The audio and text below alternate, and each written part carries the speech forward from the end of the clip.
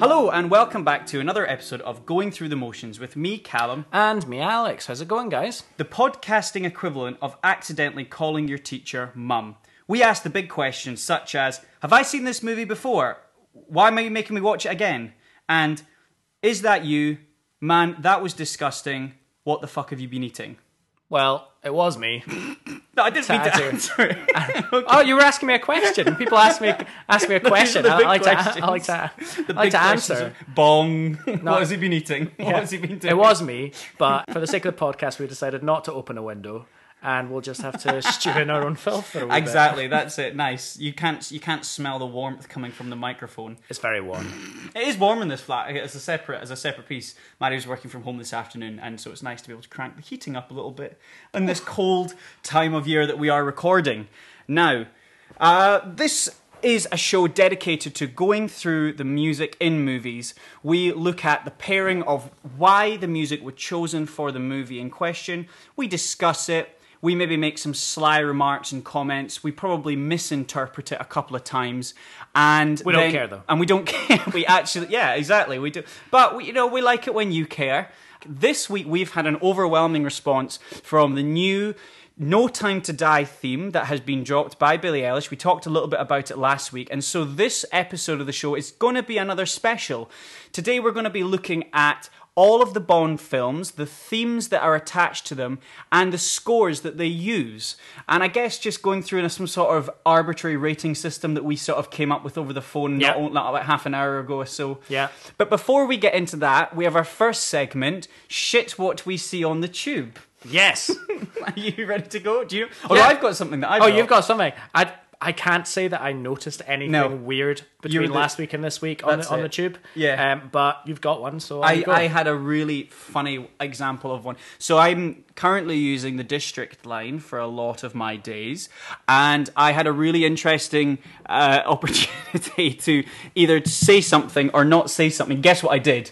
I just kept my head. Yeah, you don't. You see something on the tube or in real life, and it warrants commentary, but do you do it? No. Yeah, and you don't. And you belate it on a podcast like this, and you just think you get the upper hand. You huff a little bit, and you roll your eyes, and then you just put your head down and hide. Continue playing Candy Crush or whatever the fuck it is. Fake a foreign accent. I don't understand.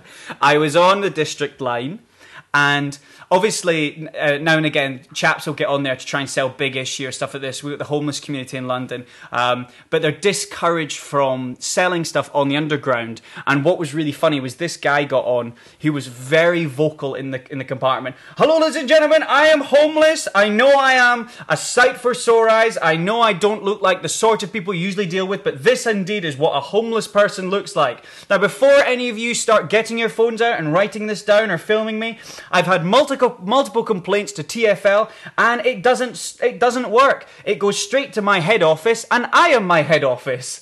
And he was just like full on with it. I mean, you'd have to do that to grab people's attention. He did, and I tell you what, he was grabbing it. I mean, never have I seen people squirm and sly away from someone so much in my whole life. Because not only have you got this guy who's obviously just selling himself and selling his big issue product. Well, it's a very tricky situation to be put in, because we do have, especially in London, we do have a massive homeless population problem.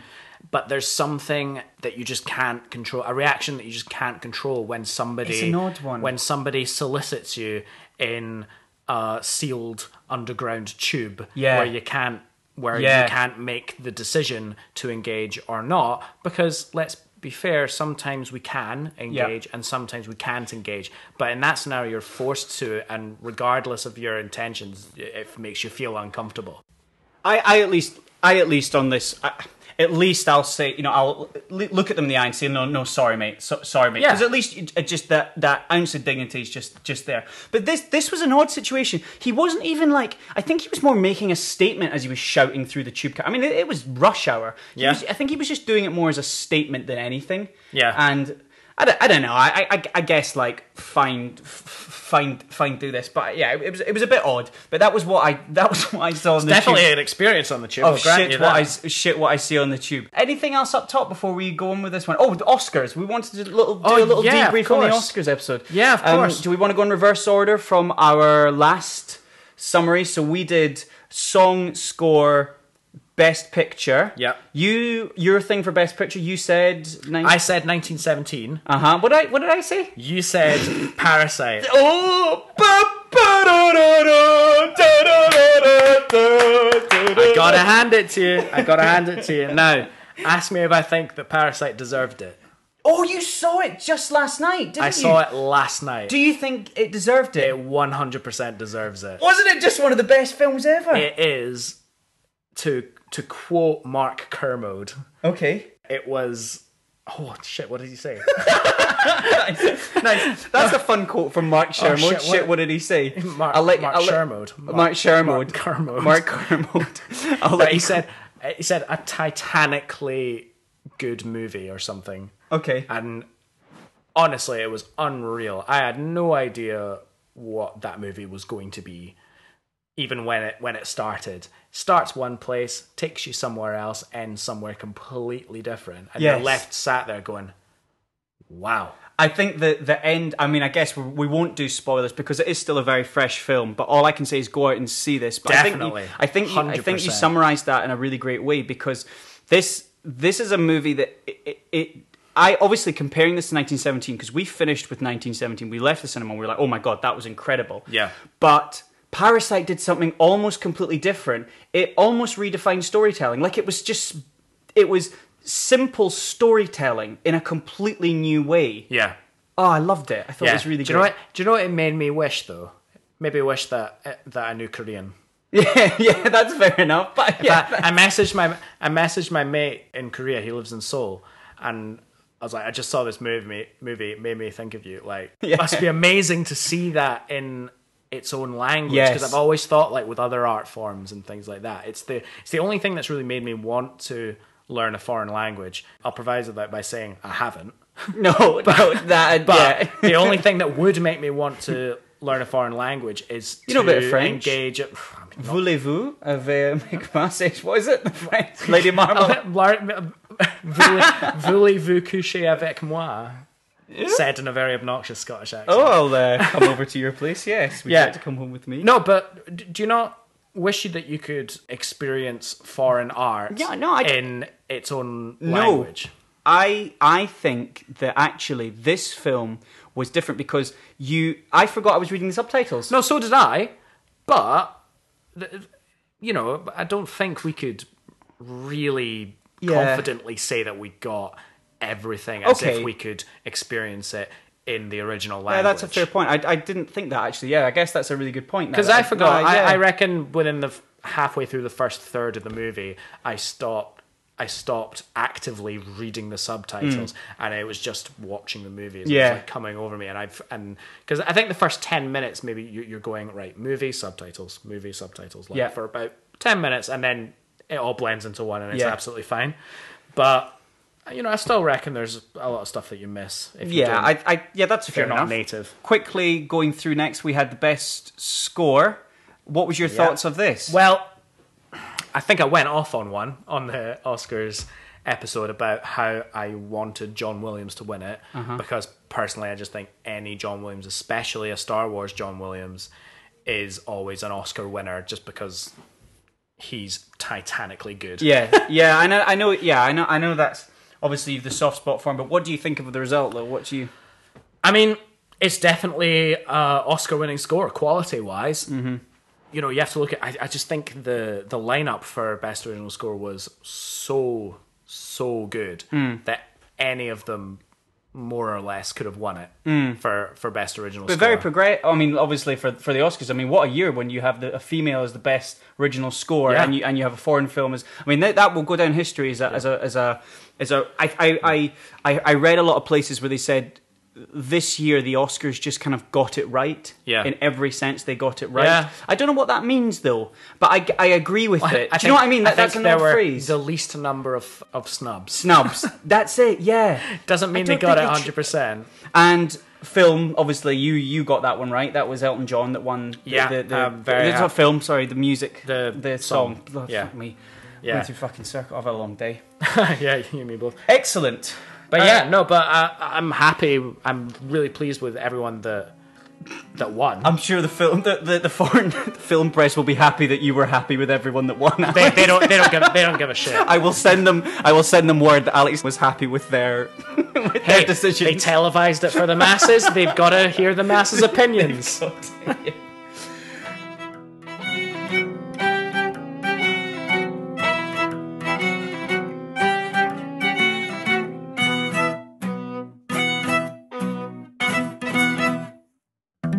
Great. So we promised a Bond.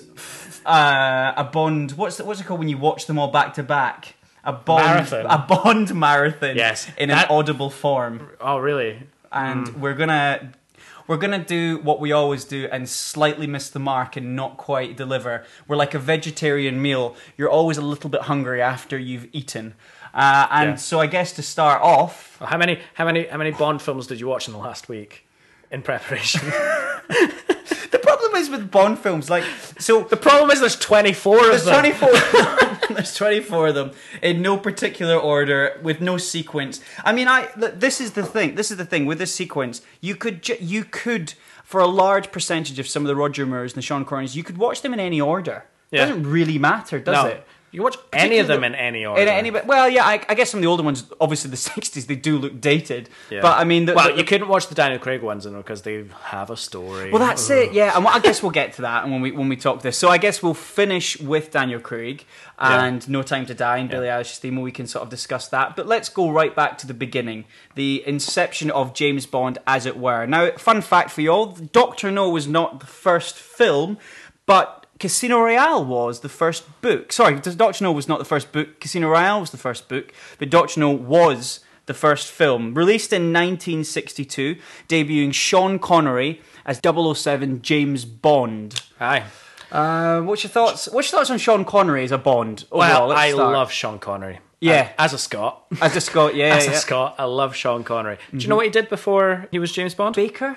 Was he a baker, was he? Oh, no, directly before. Oh, okay, I don't know. He was a model. Oh, really? Was he? Okay. He was a model. He was in, like, magazines. Yeah, Baker, model. Absolutely. No. You're closer than you think. Because before he was a baker... Mm-hmm. Baker? Before he was a model. Okay. How many mistakes are we going to make in this? That doesn't matter. Does it? Exactly. Oh, my God. Before he was a model, he was a milkman. Oh, okay. And do you know where he was a milkman? Edinburgh. Yeah. Corstorphine. That's right. So I used to He delivered my granddad milk. Oh, that's fun. Yeah. Nice. Yeah. That's pretty cool. So the fun fact that we have is that my first... when I was born, the home that I went home to when I was 1 year old was McDowell Road in Edinburgh. Yeah. And that is a parallel to, I think, the road that he grew up on, or his mum grew up on. I forget the name of the road. But so McDowell Road area. And we're all very proud of our claim to fame. I see him often, Sean, actually. Yeah. He's round at the flat now and again for dinner. He can't make it next Sunday, actually, though. So he's not set foot off his Caribbean island in 10 years, but exactly. that's by the by. Also, he's nearly dead. So it's probably that as well that don't comes jinx to it, mate. Exactly, yeah, I won't jinx it. So, Dr. No. Yeah. Now, let's talk about the music for this movie. Well, it's the first instance of the Monty Norman theme. Mm-hmm. Yes. Which, let's talk about the Monty Go Norman on then, theme. yeah, tell me your thoughts. It's one of the most iconic film themes out there of the lot. You ask a complete layman about film music and just, I don't know, sing a theme. Yeah. Sing a theme from a movie, any movie. I reckon within five attempts, yes, they'll have arrived at the Monty Norman James Bond theme. Yeah. I completely agree with you. I think you've so probably iconic. You've got like Vader's March. You maybe got the Jaws theme. And I guess this, and there's the kind of, I think all of those themes are some of the more recognizable themes from these huge multi-million-dollar franchises, and that is as much of a staple as any other part in this film. Yeah. I think what makes the theme so iconic is the instrumentation in it, because it's big band, it's brass, it's rhythm, it's percussion, and that was not Monty Norman. Okay. Because it was arranged by John Barry.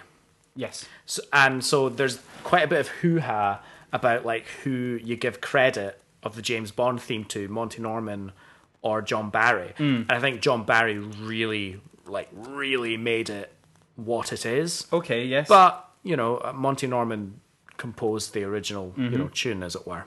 Oh, okay. Interesting. And just when you hear it for the first time when they're doing the barrel thing. Yes. Wait, yes. Is that in the gun barrel? No? Is the gun barrel in Doctor No? Jesus, I don't know. You're putting me on the spot. No, I think it is. Because there's a few things that Doctor No doesn't have that are staples of the Bond franchise. For example, a title song. Well, it does have three blind mice. Well, this is what I was going to say. The kind of weird dots on the screen. If you were to ask, like, what do you reckon the first song you heard in the first James Bond movie was? It wasn't Three Blind Mice. I know, yeah, it's great actually. It's really It's funny. really quite funny. Like the way it uses like three blind mice. Well, it's the three blind guys with the sticks going on, and then they obviously turn out to be hitmen. Yes. And then the plot starts going. Really, for that first sequence, it's got these lovely shots of, where are they? Is it Barbados? Jamaica. Yeah, Jamaica. And just these three blind guys going on the road. You don't really know what it is you're watching. Yeah. And then obviously they kill the guy. Of course, the MacGuffin is there. The plot moves on. Yeah. Yada yada. Great. I think it really sets the scene, and still to this day, I mean, it is in every single film, isn't it? This theme, this bomb. So I mean, it in many different guises. Arranged to the nth degree with every instrumentation under the sun, but it's always been there. But I suppose that's what happens when you have a franchise that lasts from the 60s right the way into, well, we're now in the 20s. And it's still going. Yeah. And it features in a lot of the theme songs as well, which we'll talk a little bit about in the next one.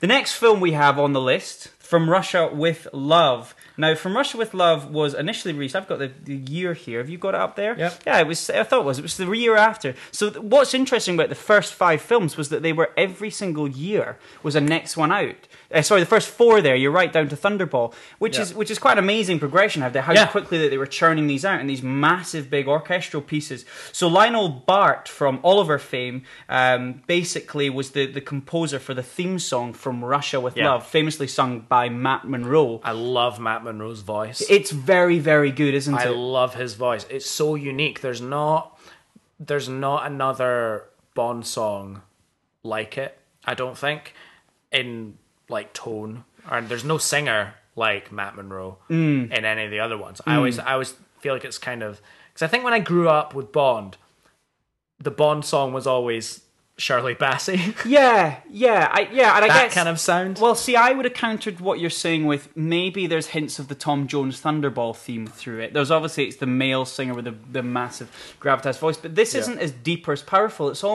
It's very subtle, and the song is very kind of moving with the times. It's very Cold War-esque with the instrumentation they use through it. The percussion's really great with this song as well. I love this. I definitely think this is my favourite it invokes film. Russia. It does invoke... Yes, exactly, and it does that job. The style of the song invokes Russia in a very Russian I'm actually influence. currently rereading the book From Russia with Love.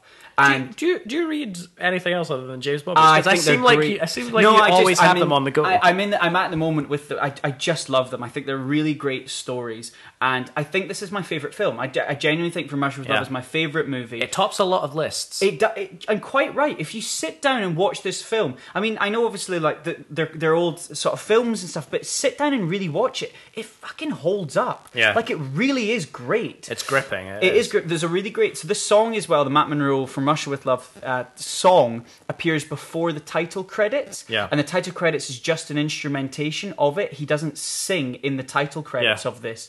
But I was watching a really fun documentary with the family of Matt Monro who were watching the film for the first time on TV, and his kids when they heard their dad singing. So he starts singing, and it's on a radio as Bond sat on the side of a riverbank, and they got really excited and stuff. And there's a really fun interview where they're all like, "Oh, it was so nice hearing our dad in a Bond, you know, in a massive Hollywood movie, you know." And it was quite a sweet thing as well. And you forget that, you know, because even by the second movie, this franchise had legs. Yes. Like, it was, I don't know, the box office wise, it must have cleaned up. Yeah, we're not going to get them up there. So. Not gonna get Moving on, obviously the year after, as we said before, we had Shirley Bassey belting out the known and loved tune the world over, Goldfinger. Is this the most iconic Bond song? I think it is. Yeah, you think it is? Yeah, I think whilst it's the third film in the series, this is the song that cements it, because this is the first. If you think about it, this is the first song that got the formula we know today. Yeah. Absolutely right. You had John Barry at the helm as the lead composer, and you had the theme after the sort of intro, the sort of prologue theme, and then the prologue of the film, and then the theme with a singer singing the song, and the song was the same title as the film.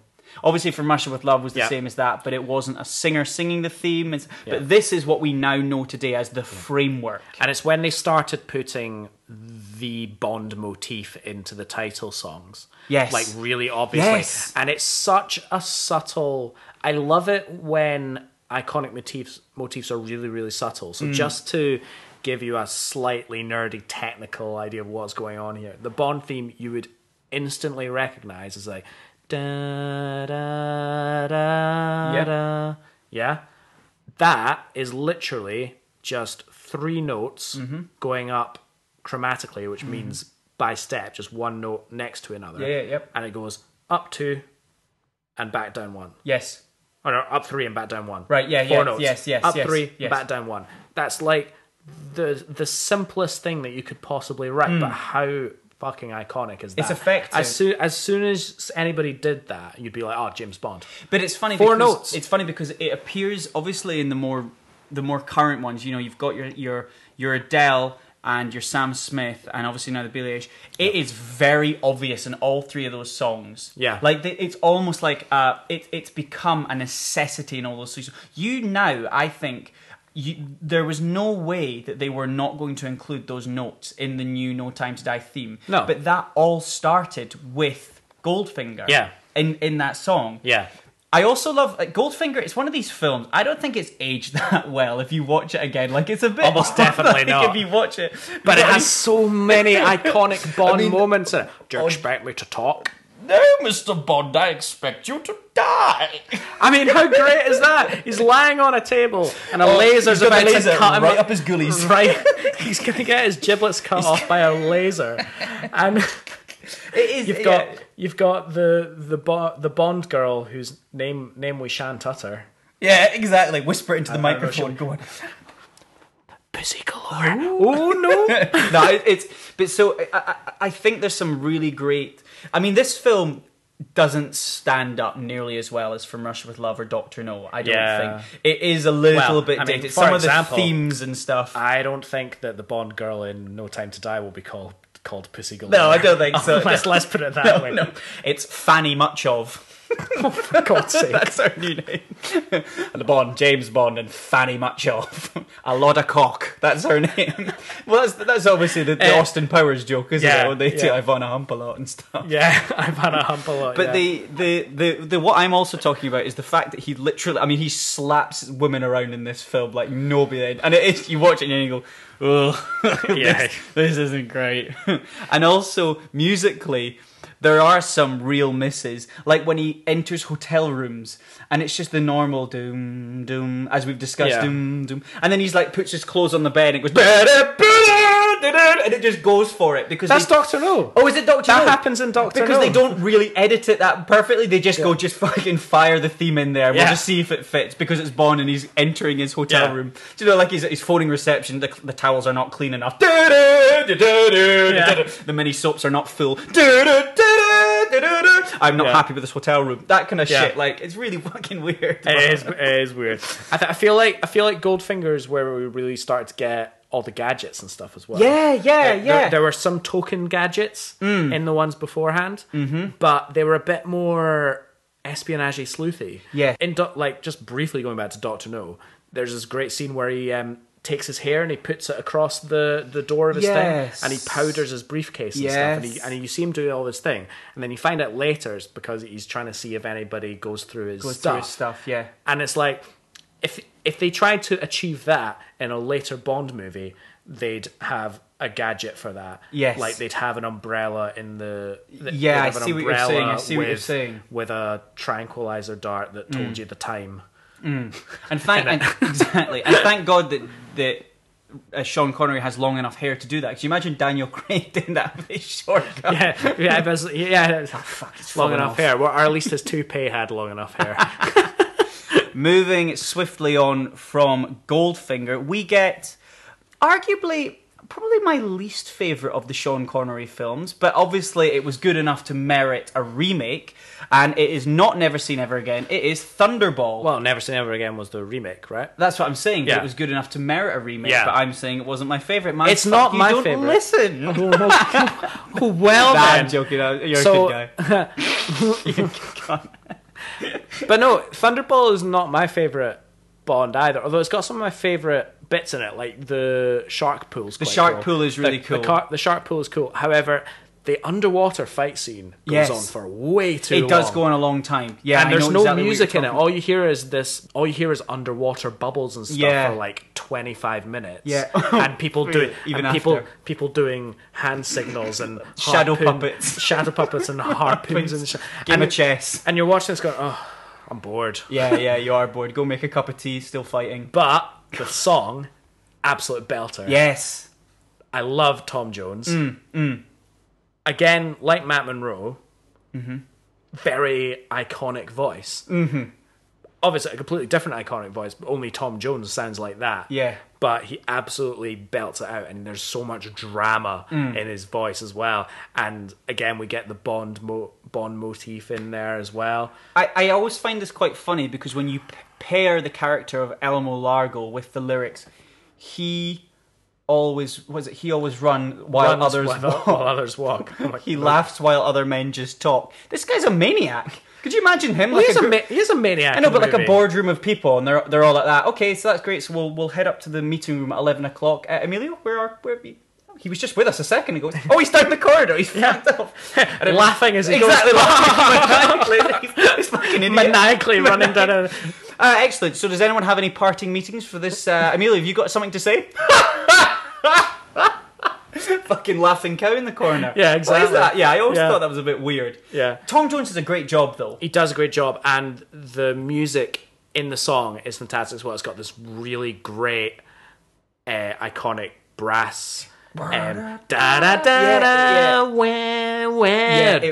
boom. Yes, it is. It's so cool. And the end note, holy shit. Yeah. I mean, talk about like underwater fight scenes going for long. I reckon the end note that Tom Jones holds is twice the length of any fight scene that any of us can have underwater. I mean, it is absolutely. If you took all the underwater fight scenes from every movie, it's nowhere near as long as that. No, nowhere. He really does. He's got some pipes on him. Does that? Do you know Tom the funny Jones? thing I always think with Tom Jones is he looks back over his work. I think there's a certain sadness because he knows that he'll never be able to do that again. Do you know what I mean? Like you can just like, it's like a marathon runner who sets his time and he goes, fuck, I'll never be able to beat that again. He's still got that quality though. He He's does. still got the class. Oh, he does. I think he does. Well, I came out of my shop and there was my bike. Don't do a Welsh accent. Go on. He loves it. And he's on The Voice now. He's doing a cracker job on that. Yeah, he's been on that for years. Looking thoroughly out of his depth in every episode there. What do you think of this new Nicki Minaj track? Oh, I think it's a good song. It's like he just wandered in and taken a seat. He just doesn't realise the button turns around, so he's just like that. Oh, a good sit down. That's what I want now. I've had a long career in show business. He won't stop. He's fine. But like, at the end of the Thunderball song, you've got the brass doing an excellent job as well, and there's a really iconic thing that trumpets do that they really make a feature of in all the Bond movies, and it's called screaming. Oh, okay, right? yeah. Where you just get these really high notes that just wail. Yes, that's the best word for it. Give us a. I'm not gonna do it. I'll do it later. I'm not doing it now. But the other really iconic whale trumpet tune is back in Goldfinger, right? Yes. You know, Goldfinger. Wah, wah, wah. I've done it. That's the one. That's the one. Dun, dun, dun. I know. It's perfect, isn't it? It's perfect, but God, we're gonna have to start paying the royalties and the rights for these songs if you keep impersonating him in such a great way. I know, so accurate. But the reason I love the Goldfinger one was in my first year of university in music college, we did a concert orchestra and we did a Bond night, right? Where we had a full orchestra playing a whole bunch of Bond songs, and we had musical theatre singers come in and sing them on stage, and there was a whole concert of them, and it was one of the most fun concerts I've ever done. You would have loved it. You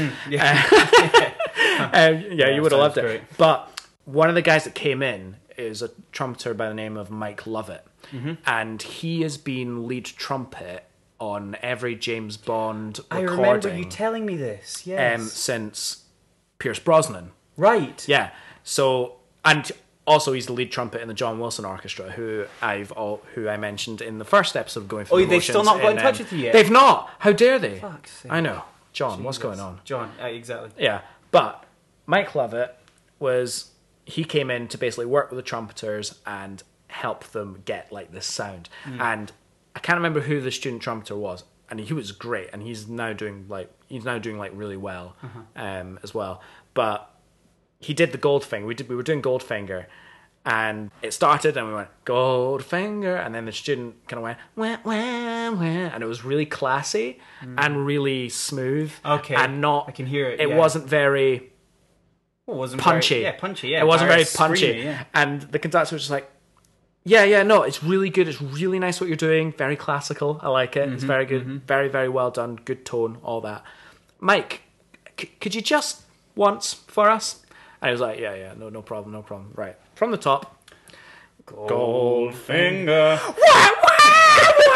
Just fills the whole hall. And I was watching him while he did it, and zero effort. Nothing on his face. He just went...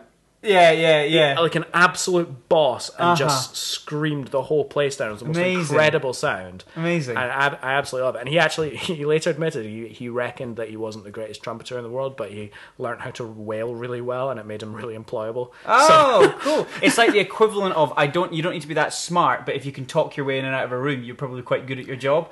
It's probably that. I know that feeling. We are needing to rattle through these. Next we have... we've got here. You Only Live Twice. Oh, 2 years between Thunderball and You Only Live Twice. That's because they were trialing and testing all the ways in which they could potentially cause some sort of racial offence doing Sean Connery's hair and makeup halfway through. Is that the most racist thing? I think it's the most racist. I mean, they gave him squint eye. I often do.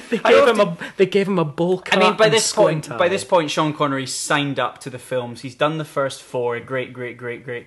I have to do what? Yeah. Did you not read your contract? You have to Asian up at our request. What? Yeah. We got the first few films out of the way, and looks like you're doing that. So they decide in the movie to infiltrate a place, and they decide, you've got to look Japanese. So how are we going to make big hairy Scottish guy look Japanese? Oh, we'll give him a black wig bowl cut, and then give him squint eye. It's so insulting. So whilst they obviously get that section of the stuff wrong, the Oriental Japanese theme that they use throughout this film for the score and for this theme song is bang on. Yeah. It is a beautiful score. And we were talking about this the other week.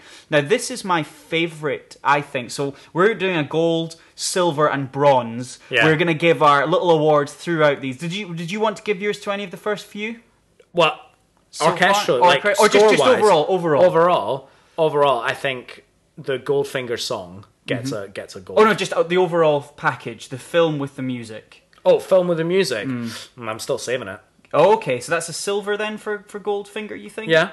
So I think my gold actually goes to You Only Live Twice. Yeah.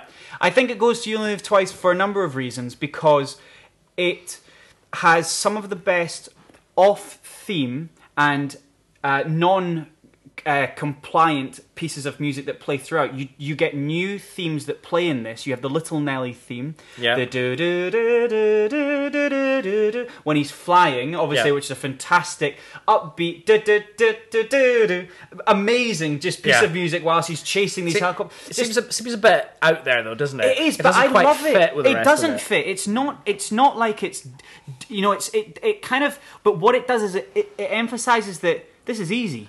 He's the best he's the secret agent in the world. Like, he gets a nice theme. Do you know what I mean? He gets it because he can do it, because this is straightforward for him. It puts you at ease and you just thoroughly enjoy it. It's like the helicopter theme in From Russia With Love. Yeah. It's the same thing. It's just like, And another piece of music, which is the complete opposite of that, is the one that we listened to last week, which is the proper earworm theme. And when you know it, you know it. And that is the Capsule in Space theme. Yeah. The evil, very, very appropriate theme that is obviously very much in a minor key and also has the kind of the Soviet-esque, or I don't know if it's Soviet, I think it's the Smersh, Spectre organization theme of the dark, malevolent powers of Blofeld, encapsulating this space capsule in space. But also it has elements of the kind of 2001 Space Odyssey feel. Like, it does a great job of being evil, but also space. I know that sounds so weird to say, but if you listen back to Capsule in Space, it's sinister, It's very, very sinister. And appropriate. And then obviously it's Nancy Sinatra singing You Only Live Twice, the amazing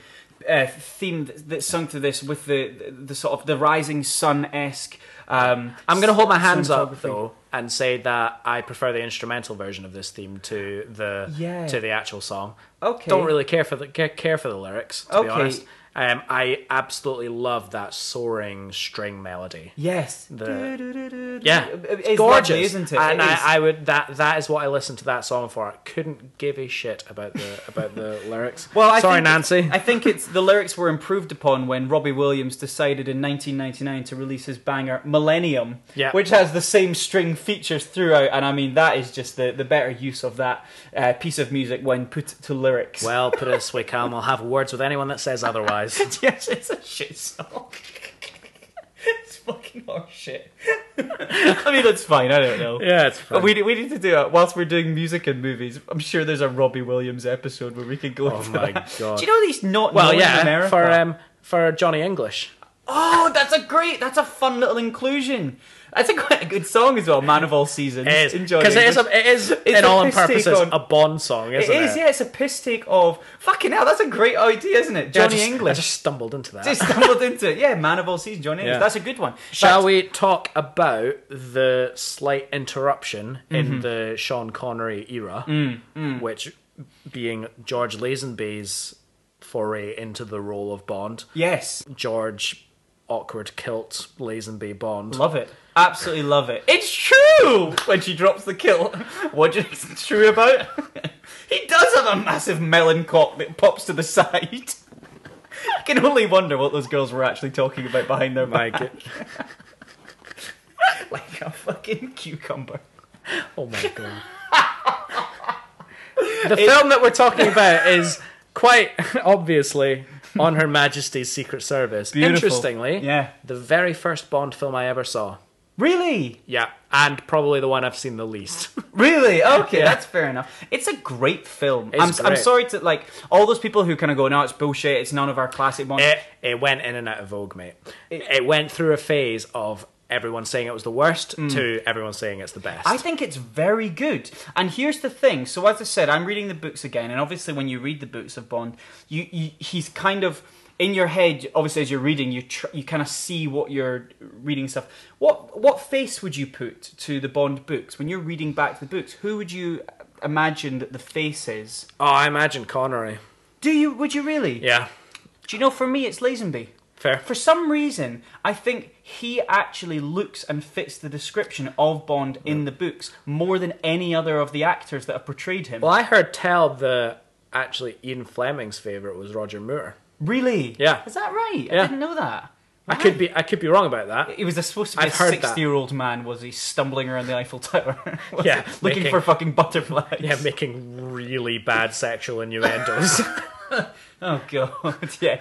Come on, Roger, you're just off the register. You talk about Connery being dated. You just wait for Roger Moore. My god. A few little points in the song. So this is a John Barry piece of music that's done for the theme, but it's an instrumental piece of music which kind of has the almost like techno-y, guitar-y sort of vibes. The dun dun dun dun dun dun dun dun dun dun. I quite like this piece of music, but there's another great piece of music in this film. We Have All the Time in the World. Yeah. And I think this is a lovely... So obviously Louis Armstrong with his trumpets plays it away. It's the love theme of Bond, and I've completely... It's Diane Rigg that plays it, but I completely forgot I don't remember her character name. Obviously Diane Rigg, who's... is it Samantha? I think it is, yeah. Obviously most famous at the moment for being Game of Thrones. Yeah. But a really, really great inclusion in this movie, and they're really great together, actually. One thing I will say about this movie is, obviously we've talked a little bit about it kind of went in and out of vogue, and it was, some people considered it shit, some people considered it really great, and I do think it is a great film, but never has the ending of a film just really captured it. Yeah. It's the ending where he...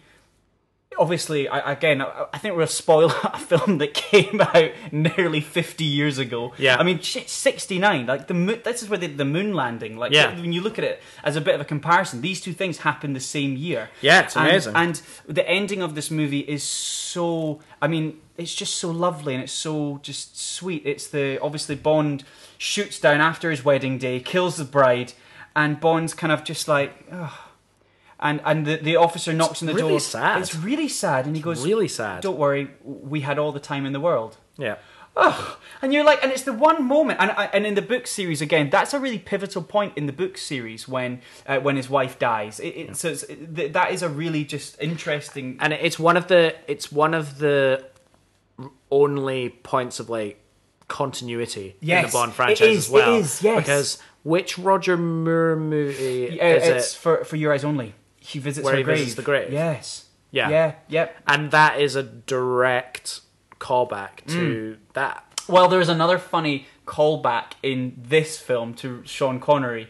Oh yeah. When he goes something like something about the other guy. What is it he says on the beach? The other guy wouldn't have stood for this, or something. He says something like that. Oh yeah. What's that? That's like a real fourth wall breaking. It was a weird fourth wall breaking. Yeah. This never happened to the other chap. And it's because of that. That's what he said. Yeah, and it's because of that single line that like conspiracy theorists on the internet have said. Like, it's just a title. James Bond's not his real name. It's all happening in the real universe, and it's not just the 000 that they're inheriting. It's the whole mantle of James Bond. So it's all in the same. It's all the same timeline. It's all still happening, which I suppose could still be true. No, it can't. No, it can't. I thought about that for less than half a second. Because I was looking at my phone and I didn't really pay attention to what he was doing. You basically talked yourself in and out of that conversation. Yeah. Well, you weren't going to give me anything. I had to contradict myself before you jumped on me. Oh, that's a really good point, Alex. Oh, and another thing that you said. No, well, I disagree with that one too. Are you all right over there? Yeah, I'm perfectly fine. Thank you. Following on from Her Majesty's Secret Service, we have Diamonds Are Forever. Now, this was a welcome return for some in 1971 for Sean Connery to step back into the boots of James Bond once again. Yeah. I'm going to say something that no one's going to agree with me on. This is my favourite Connery. Is it really? Yeah. It's fun. And it makes no sense because this is the most stupid Connery. It is the daft one, It is. I mean, It is daft. I wonder how they got him back. Yeah, money. Definitely money. Money. Definitely money. Because, like, the jokes don't even make sense. No. They're so stupid. There's this one bit where he's trapped in a pipe, right? Yes. And two guys let him out. Mm-hmm. And he says, and he walks out in his suit, and it's quite funny. But then he says, "Oh, thanks for that, guys. I was out walking my rat, and I seem to have lost my way." Oh. And I'm like, what a stupid thing. I would have loved if the guys went, well, if you give us the name and number of the rat, if we find it, then we can probably try and return it. No, guys, I was joking. It was a joke. Oh, I see. Oh, that's very funny. Yeah, very good. That would have been more appropriate if they just kept that scene in there at the end. Oh, I didn't realise you were joking. Again, also a very dated movie with some of the quips and everything. Like, yes. And in fact, he talks to a rat in a tube. Does he? And he says, "One of us smells like a tart's handkerchief." That's a really funny line. That's a really funny line. And then he smells himself, because he was barreled into the back of a car, and he accidentally crushed a vial of the hitman's cologne, his aftershave. Oh, yes.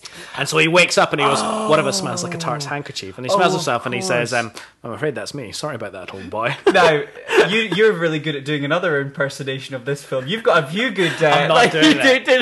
I'm not doing that. Mr. Kidd and, was it Mr. Wint and Mr. Kidd? No, Mr. Wood and Mr. Wint. Yeah. It's Wint and Kidd, I Wint think and it Kidd, is. yeah.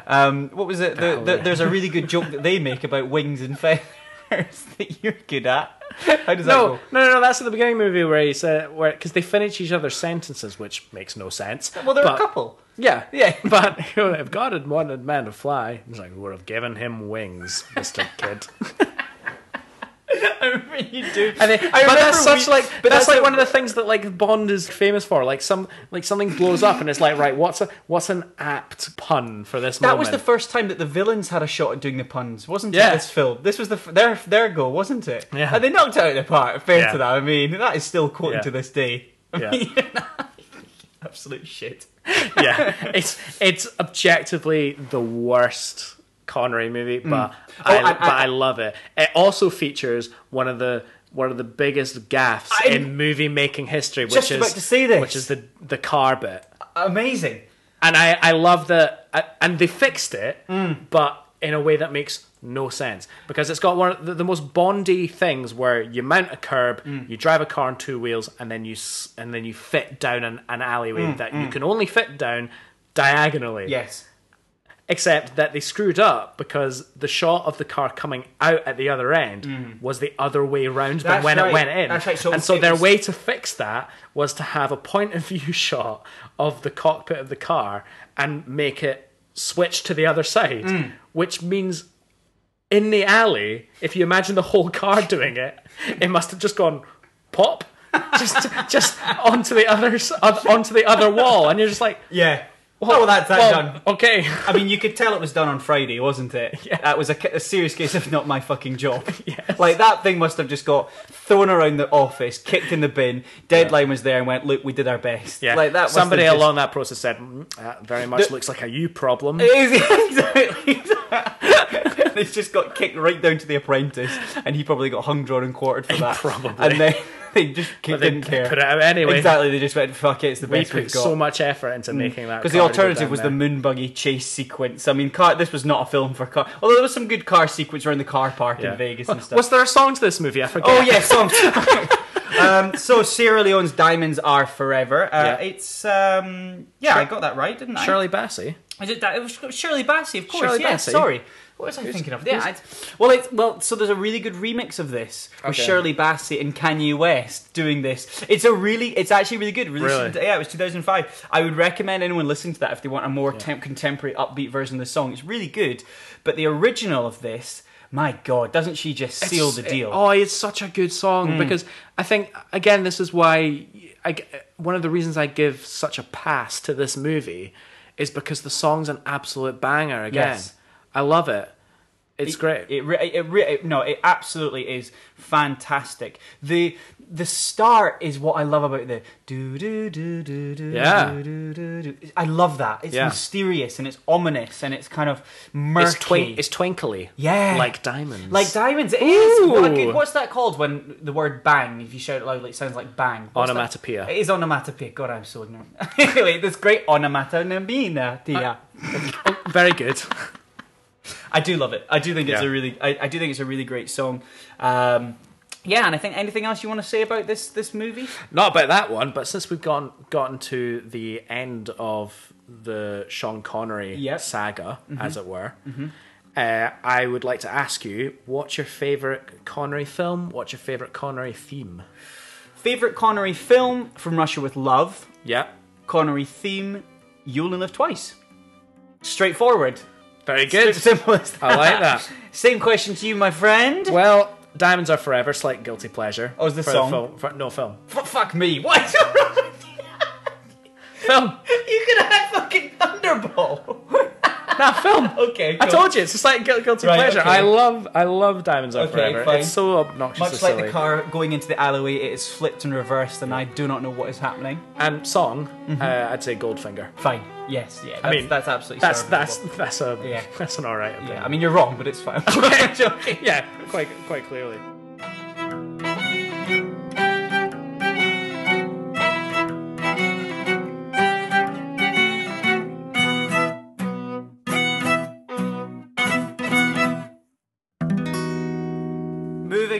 Not moving on to our segment. We're going on to now the Roger Moore films. Fabulous. We pick up after Diamonds Are Forever with 1973's inclusion, Live and Let Die. What's your thoughts on this one? The first rock and roll Bond song. Yeah, absolutely. It is fantastic. I mean, for so many reasons. Yeah. This is great. This is my dad's favourite Bond film. Thus, this is the one I've probably watched the most. Knowing your dad, that doesn't actually surprise me. He loves this one. I mean, just like and it is great. This film. You know, you've got the inclusion, the introduction of Sheriff J.W. Pepper. I mean, what's not to love about that absolute lovable character? Is that in the first two? Is that the one that in The Man with the Golden Gun? Yes. Is he in the man? Yeah, he's the same character. Get your cotton picking snars out of my pants, you know. It is absolutely when he's on holiday in Thailand. Yeah. Before he's on holiday in Thailand, James Bond is taking his speedboat down the swamplands of Louisiana, and he is a sheriff who basically, he gets thrown out of his boat or something. Bond does a jump over a sort of like a path or a road that connects two waterways. I don't understand why they just created this ridiculous character when they could have just had Felix Leiter. Oh yeah, that's a great point. Yeah. Well, no, Felix is in Live and Let Die though. Felix is already in Live and Let Die. So basically, Live and Let Die, just for a little bit of back knowledge for the Bond films. So the last few we've talked about, in fact, particularly Diamonds Are Forever and Live and Let Die, are two of my more favourite books. Yeah. Live and Let Die is a great book, but it borrows some of the sequences from other films, but also and books. So there's some mix-up. So Live and Let Die is actually the book that has the sequence where Bond is being dragged across the coral in For Your Eyes Only, behind the boat, the luxury yacht. That seems rough. It's rough. Oh. But also, the book, Live and Let Die, and there's another book called 007 in New York. Maybe you wonder why that one wasn't changed into a film. The title is literally 007 in New York. It's really? It's one of 4 books that have not actually been turned into films. Is that like 5 Go to Fantasy Island? Or it's a bit Enid Blyton, isn't it? But they've also got Risico, Property of a Lady, 007 in New York, and there's a 4th one, and I can't remember it. I get back to Risico. There's a really fun fact. That one actually features. Oh no, it's the Rarity Club. The Rarity Club was the 4th and 5th one. It's not the Rarity Club. Sorry, it's called the Hildebrand Rarity, and it's a short story that Ian Fleming penned, but it's used in I believe it's Skyfall or Spectre. I think it's Spectre. It is Spectre. At the end of it, you can see the words Hildebrand Rarity on a door. Oh, right, and it's like a plaque on a door, and so it's a little nod to one of the books that has not. Titles that have not been used for an actual like that. film. What do you think the percentage of the population that have actually read these Bond novels? That's a good question. Because I'll hold my hand up. I've read Moonraker and that's it. I think everyone at some point probably has. They're a typical charity shop book. The films also are quite charity. I got Moonraker out of a charity. So shop. I think if the percent, I think. The better question is what percentage of people who have read one of the books got it from a charity shop. That's probably quite a staggeringly high percentage of people that have read them. But to answer your question, I would say probably quite low. Yeah. They're not. I'd say so. They're not as engaging. I will admit. Like I put my hand up. They're not the most engaging, but I quite like them for my own reasons that I like Bond. I guess. I also think people don't care enough about the movies of James Bond to go back and read the literature. Yeah. It's not that's Lord fair. of the Rings.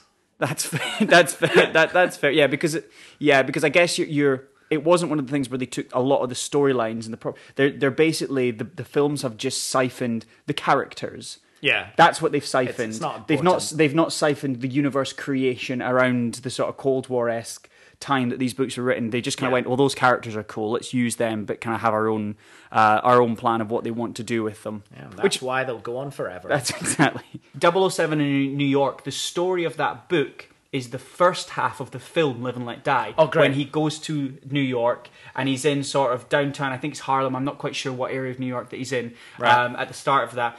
But let's talk about the music. Yeah.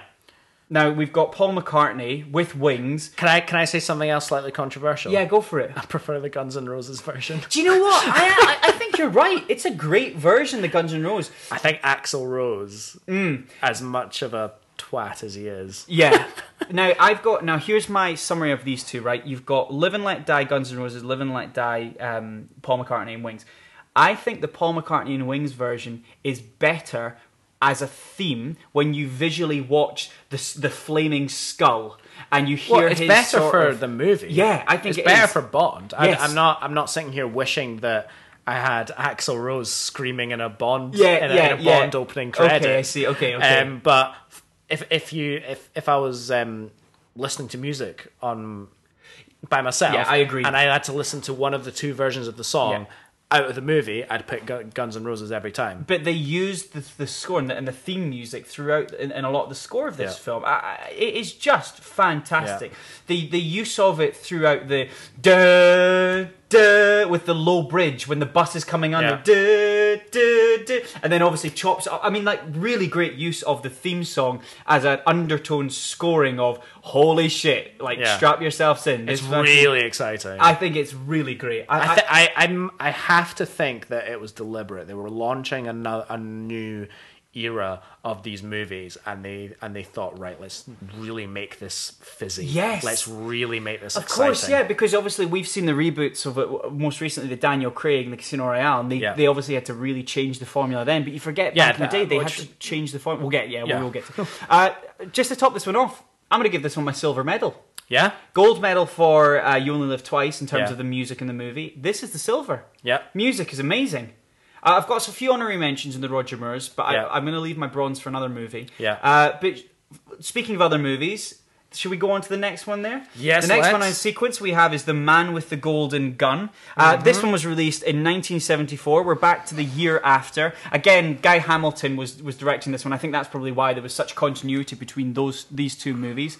Yeah. Do we want to talk about something different from the music and the themes? Can we talk about the villain? Yeah, let's talk about how a villain gets defeated by a cardboard cutout. Fuck, he's done it again.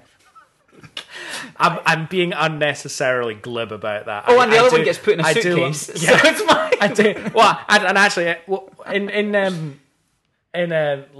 Live and Let Die, does he not inflate the villain? Oh, he does. Yeah, he does. Oh, yeah. Actually, I forget. We're in the era of shitty ways for people to die. Yeah. I mean, there are some crummy ways that folk die in these fucking films, isn't there? Yeah. But I mean, having Christopher Lee as a villain. Yes.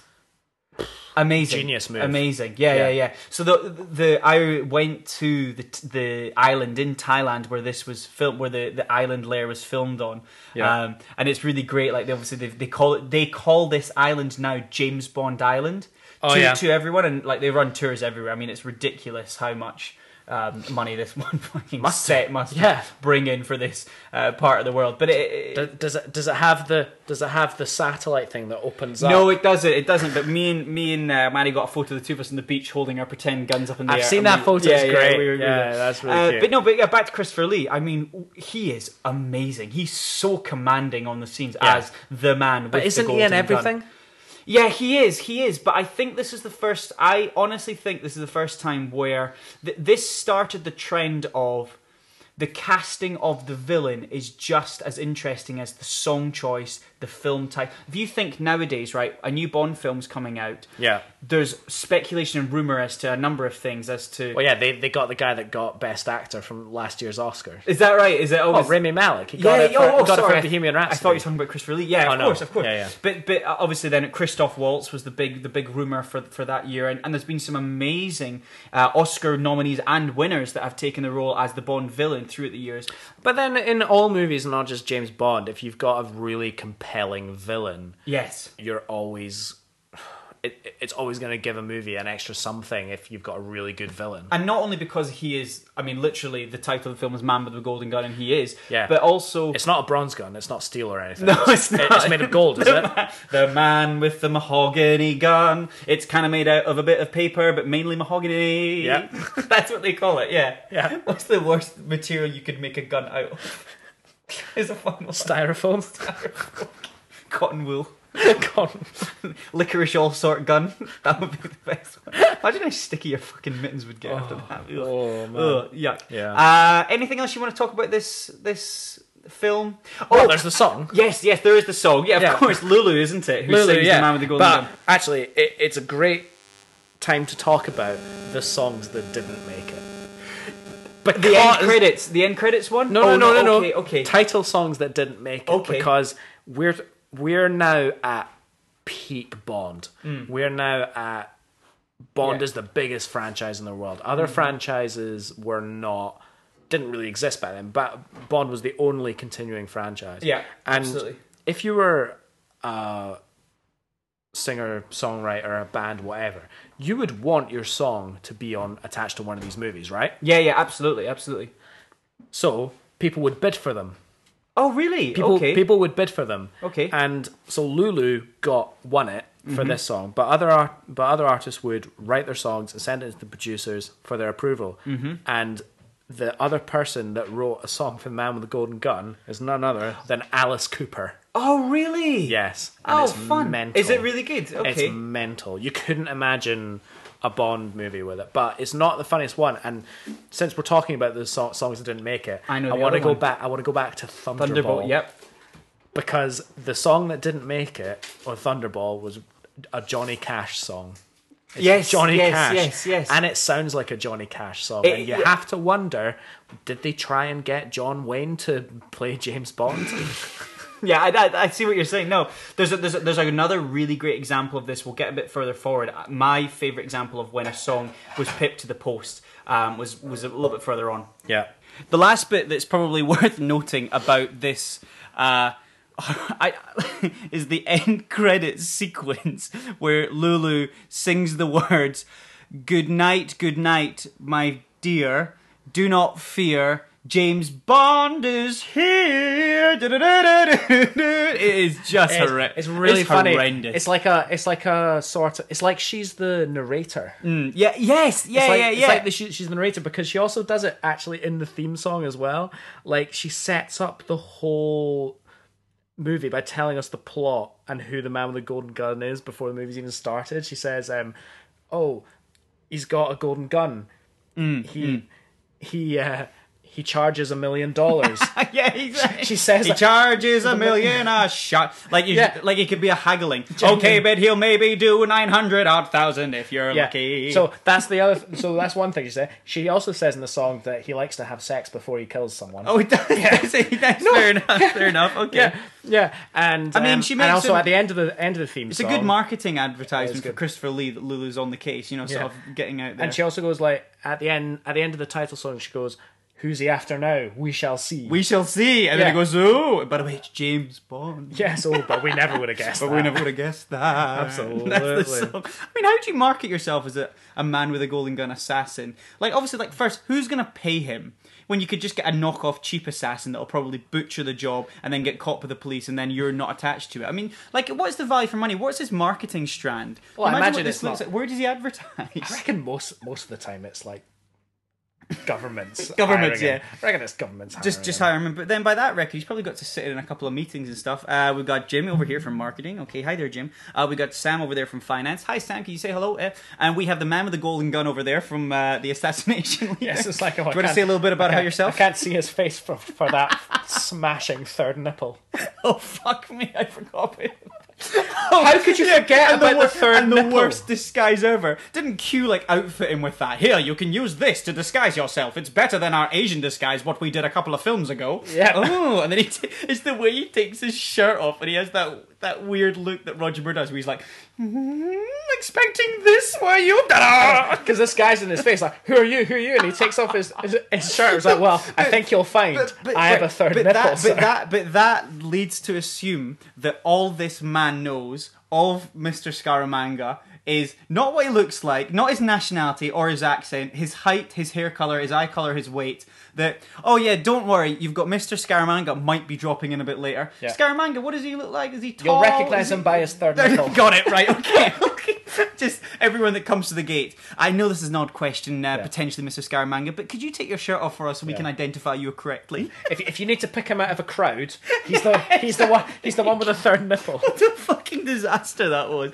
But you know what? That must have been a good idea at the time when they were writing that. They because went, every villain this has to looks have really a great. deformity. Oh, yeah, there's a doesn't it? deformity. Yeah. Fair enough. We're not trying to say that anyone, if you're a listener with a third nipple, that you're deformed in any way. Freak!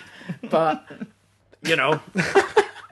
The next film we have was The Spy Who Loved Me. Was it Nina Simone who sang Nobody Does It Better? No. Or famously, we have... Was it not? Who was it? That sang? Carly Simon. Carly Simon, of course. What did I think? It was Nina but Simone. I know, I don't know where I got that from. I Carly Simon, would love of to course. hear a Bond song by Nina Simone. She would have done great. Doesn't exist Oh, though. I know. In a world that would have been. Yeah. The- Carly Simon, lovely song. You like this one, don't you? You're a big fan of this film. I think we've entered the era of mum songs, or rather the Bond That's songs fair. that my mum likes, and I would hazard a guess your mum probably as well. This one not as much. I mean, obviously the next one, that's her favourite one. For Your Eyes Only, I think is her favourite. But this one, it's not much. Do you want to talk a bit about this one? I don't think this is a hugely great... I mean, apart from the theme... Got Ringo Starr's wife in it. Is it? Yeah. This is a film I've probably seen the least. Obviously, like the it. Lotus Esprit, the submarine whole thing, that's pretty cool. That's This is iconic. Magnet Car. Magnet Car's in this one. We did Magnet Car. I've said Magnet Car so many times. I just looked at you. Clearly. You should. I think Magnet Car's in this one. Can't remember Magnet Car. Magnet Car. One of the Bond films has Magnet Car in it. Can someone I can't write in remember. and help us? We don't know which one it was, and it's not just in Fast 9 trailer. Yeah. There is a Magnet Car one. I think it's this one. Right. We'll see it once more. Magnet Ready? Car. Oh no, we'll do it together. Magnet Car. Love it. Okay, there we cool. go. Very good. Anything else you want to say about this one? This The film? villain's got webbed hands. Does he? Yeah. I did not know that. Yeah, Spy Loved Me. Luxembourg. Stromberg. Luxembourg. Stromberg. He's a Cronenberg. he wants to flood the sea, and he's got That's webbed hands. I mean, talk about like that's like being like, are you ready for your first day of being an accountant, Jimmy? Yes, I'm ready. Have you done all your prep? Yes, I read a maths book once. I feel like you're a little bit underprepared for doing the job that's available here. Yeah. Are you sure you want to flood the world with water? Yeah, I've got webbed hands. I mean, we do have flippers now, Mr. Stromberg. Are you sure? No, open the taps. Let's get this place flooded. Yeah. No, I do genuinely quite like The Spy Loved Me. It's also got one of my favourite Bond double entendres at the end. Oh, Right at okay. the What end, was this one? When he's sealing the deal with the Bond. yeah. With the Bond He's girl, like, you know. he's having sex. yeah, exactly. And rather than having going sex. cute, fuck off, Q. Fuck off, Q. I've got a girl. No. He's in the it's escape M. pod. He's in the Fuck escape off, pod. M. He's in the escape Get pod him through submarine. the corner of a bedroom Which is- door. I'm about to get fucking laid. Leave. Yeah, that's what you should have.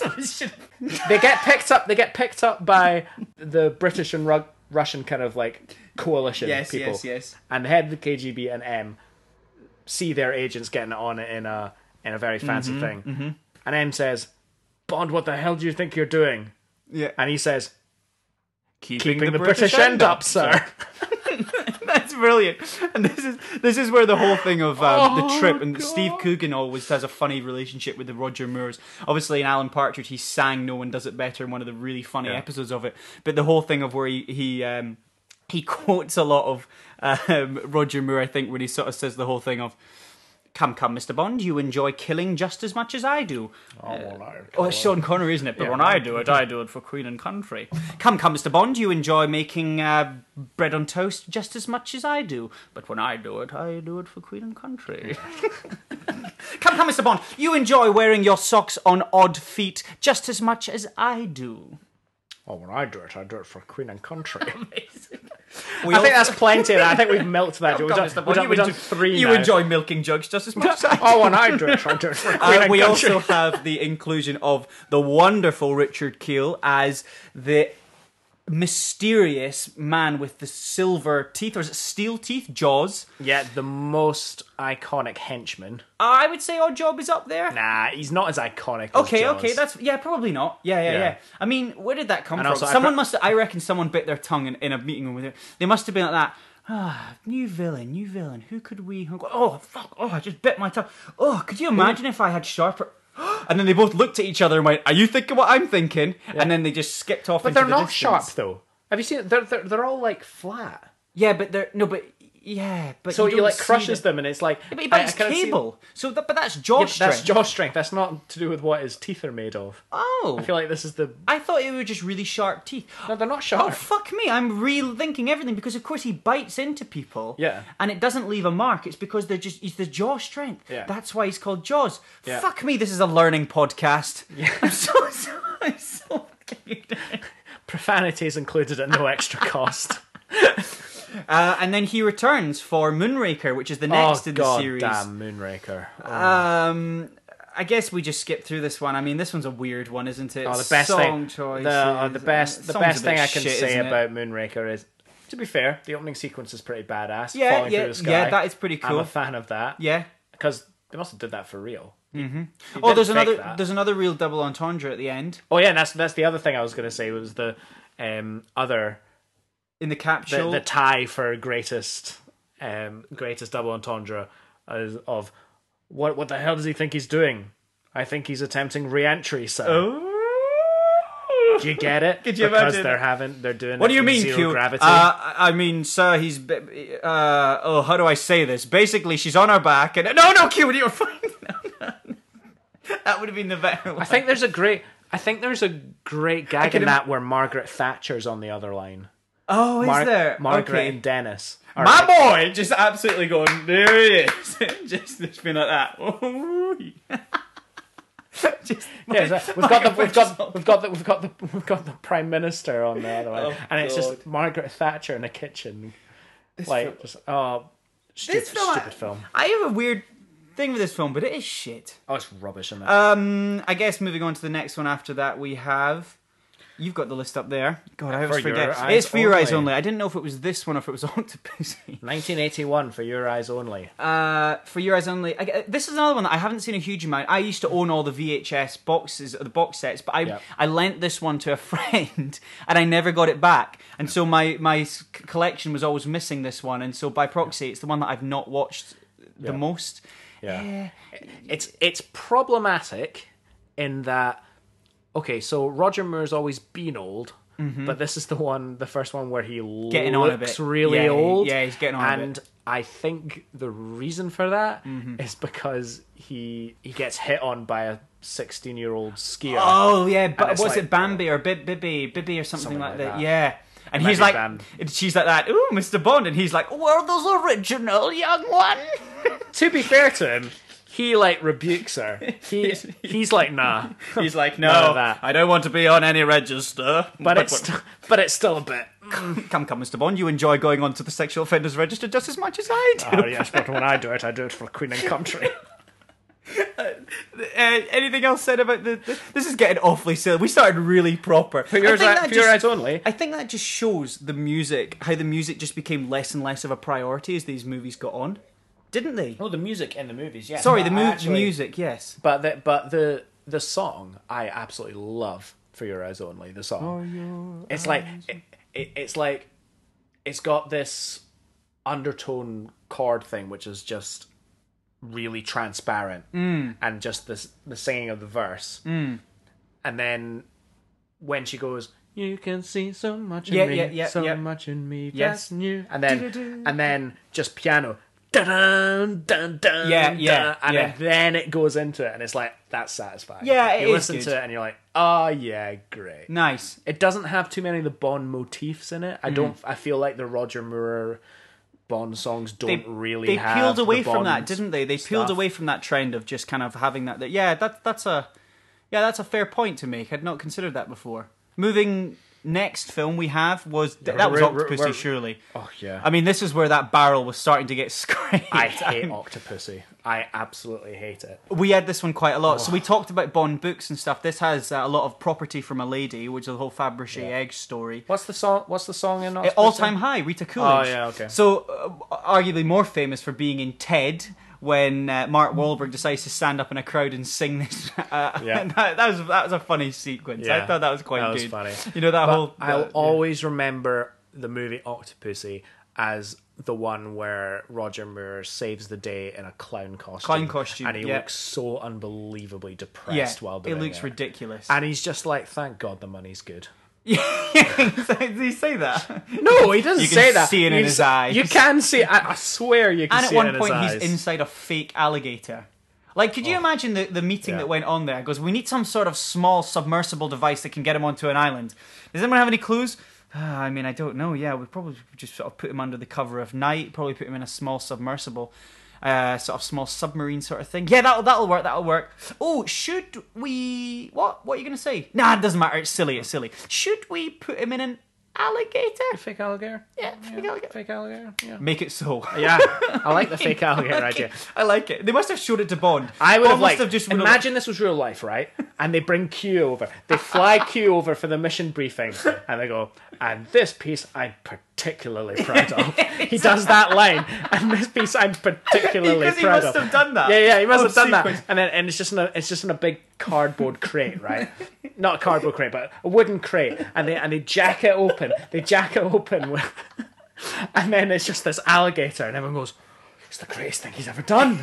It's the greatest invention to come out of the Q branch." And Bond is like, "What the fuck is going on right now?" I mean that, but he knows how it works. He doesn't need no instruction. No, he doesn't. He's James Bond. Yes, yeah, just climb inside the thing and off climb off, swimming, paddling his legs furiously. Yeah, you don't see the and back sorry, of it. How does it go? It's a human-powered one. Yeah, yeah, he's just pedaling furiously. He's brought a sweat on. It's got a little button with a speaker on it that makes alligator noises. It's like the Ace Ventura, you know, with the rhino, the pet rhino. That came from the same department. You know, when he comes out of the arse. Have you seen it? Yeah. Pet Detective. Is it not Pet Detective? It's Nature Calls, isn't it? The second one. Sorry, we're not talking about that. What are we talking about? I don't fucking know. Next film. I think it was the last one we have now.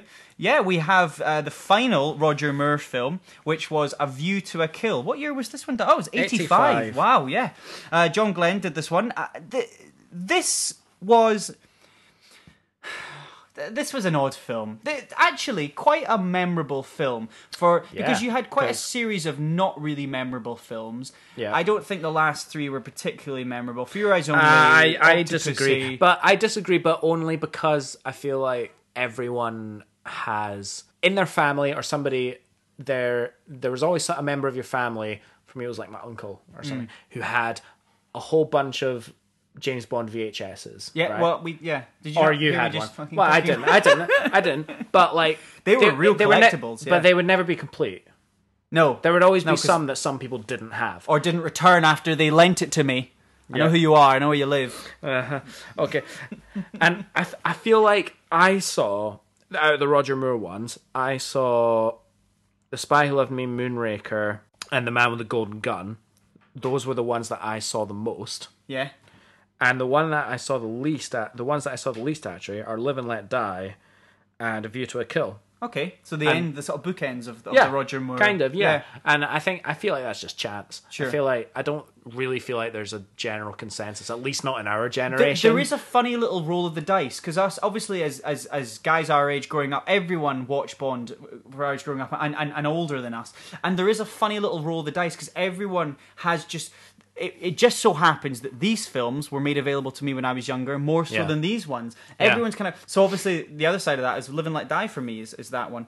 Do we want to talk about... It's Duran Duran, isn't it? There's this one, A View to a Kill. Yeah. Great song. I really like this one, Dance into the Fire. Yeah. It's a cool song. Yeah. And it comes back into the score. I think this is where they started to pick up the slack a little bit, because the song is used in the score. And whilst we don't have the original sort of Barry-esque theme, the score leans on a lot of the theme music. I think this is a really, really good use of music, and it's the sort of instant cut to theme after the sort of prologue starts. I think it's great. I think it's a really cool song. When we're getting to, I've got a great playlist on my phone of all the Bond songs, right? And I think it's when we get to... It's all in chronological order, and I feel like when we get to these songs, so A View to a Kill, and especially The Living Daylights, I feel like Duran Duran and Aha are quite similar in a way. Yes. And I really get the impression that like this is when we really see that the Bond movies and the music really spanned all like generations of music. Yes. They really mirror... Yeah, what was going on at the time. Mirror the pop at the time. Yeah. And so you hear Aha and Duran Duran doing Bond songs, and you're like, Christ, we've come a long way from Matt Monroe, haven't we? Yeah, we're not in the 60s anymore. We're down to, we're like the 70s has now hit us. Like that's a really good observation, actually. Yeah. Anything else you want to say about this film? Obviously, Christopher Walken, great villain in this one. Yeah. Mayday was great. Well, yeah, he's the best thing about that movie. Yeah, I mean, and because Roger Moore is getting on in that one. I mean, he's over the hill. He is over the hill and well beyond. Yeah. They must have tried to talk him out of this one. Yeah. I think it was the other way around. I bet he went, I'll do it for half price. No, Mr. Moore, we're actually thinking of moving in a different direction. There's this really nice Welsh actor called Tim Dalton who we're looking to try and screen test. Whatever he can do, I can do it better. I'll be in my trailer. Oh, how the fuck do we get rid of this fucking guy from this game? I don't know.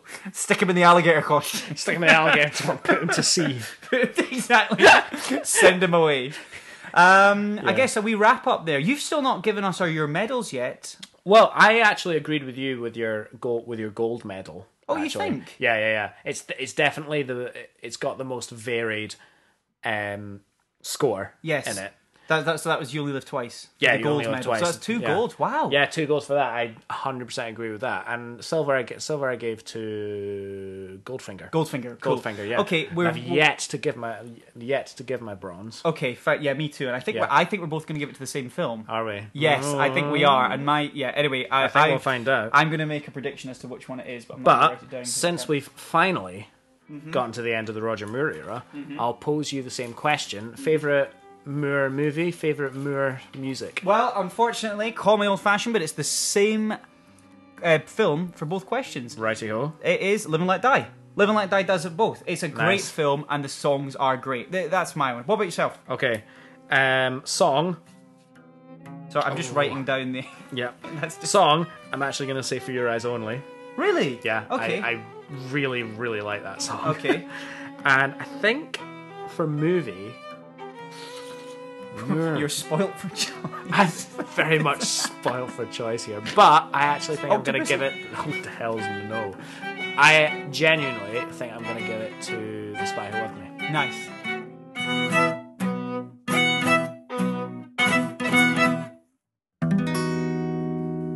Nice. Okay, I think that's a good place to hold off now. Yeah, I'd say so. Finish part 1 for that one there. We're not going to do moving forward segment for this because this has gone on quite a lot long. This has gone on long enough. Okay, yeah, get really this thing fucking stopped. All right, I'm sick and tired of this shit. Just get it done with. How many more Bond films Exactly, are there? I know. By the time we'll finish this episode, there'll be a fucking new one out probably. Yeah, they'll have announced the new one. It's like they say, if you lined up everyone in China, you would never get to the end of the line because it would continuously grow. I think that's the same thing with the Bond film. Yeah, you're absolutely right. If you decided to do a podcast and every single one, you would never get to the end because they would keep making them at an exponential rate. Okay, Alex, you want to just finish up? What do they do? What do they need to do next if they like this? Right, they need to like and subscribe on both iTunes and Spotify, depending on your preferred area of listening. If you're on Apple Podcasts, could trouble you to maybe leave a cheeky little review, maybe tell us your favourite Bond film, Bond score, or just generally your favourite film or your favourite score. Or your most favourite inclusion of a weird instrument in a Bond film. For me, as an example, I like it when they use the penny whistle during the corkscrew sequence. Do you remember that one?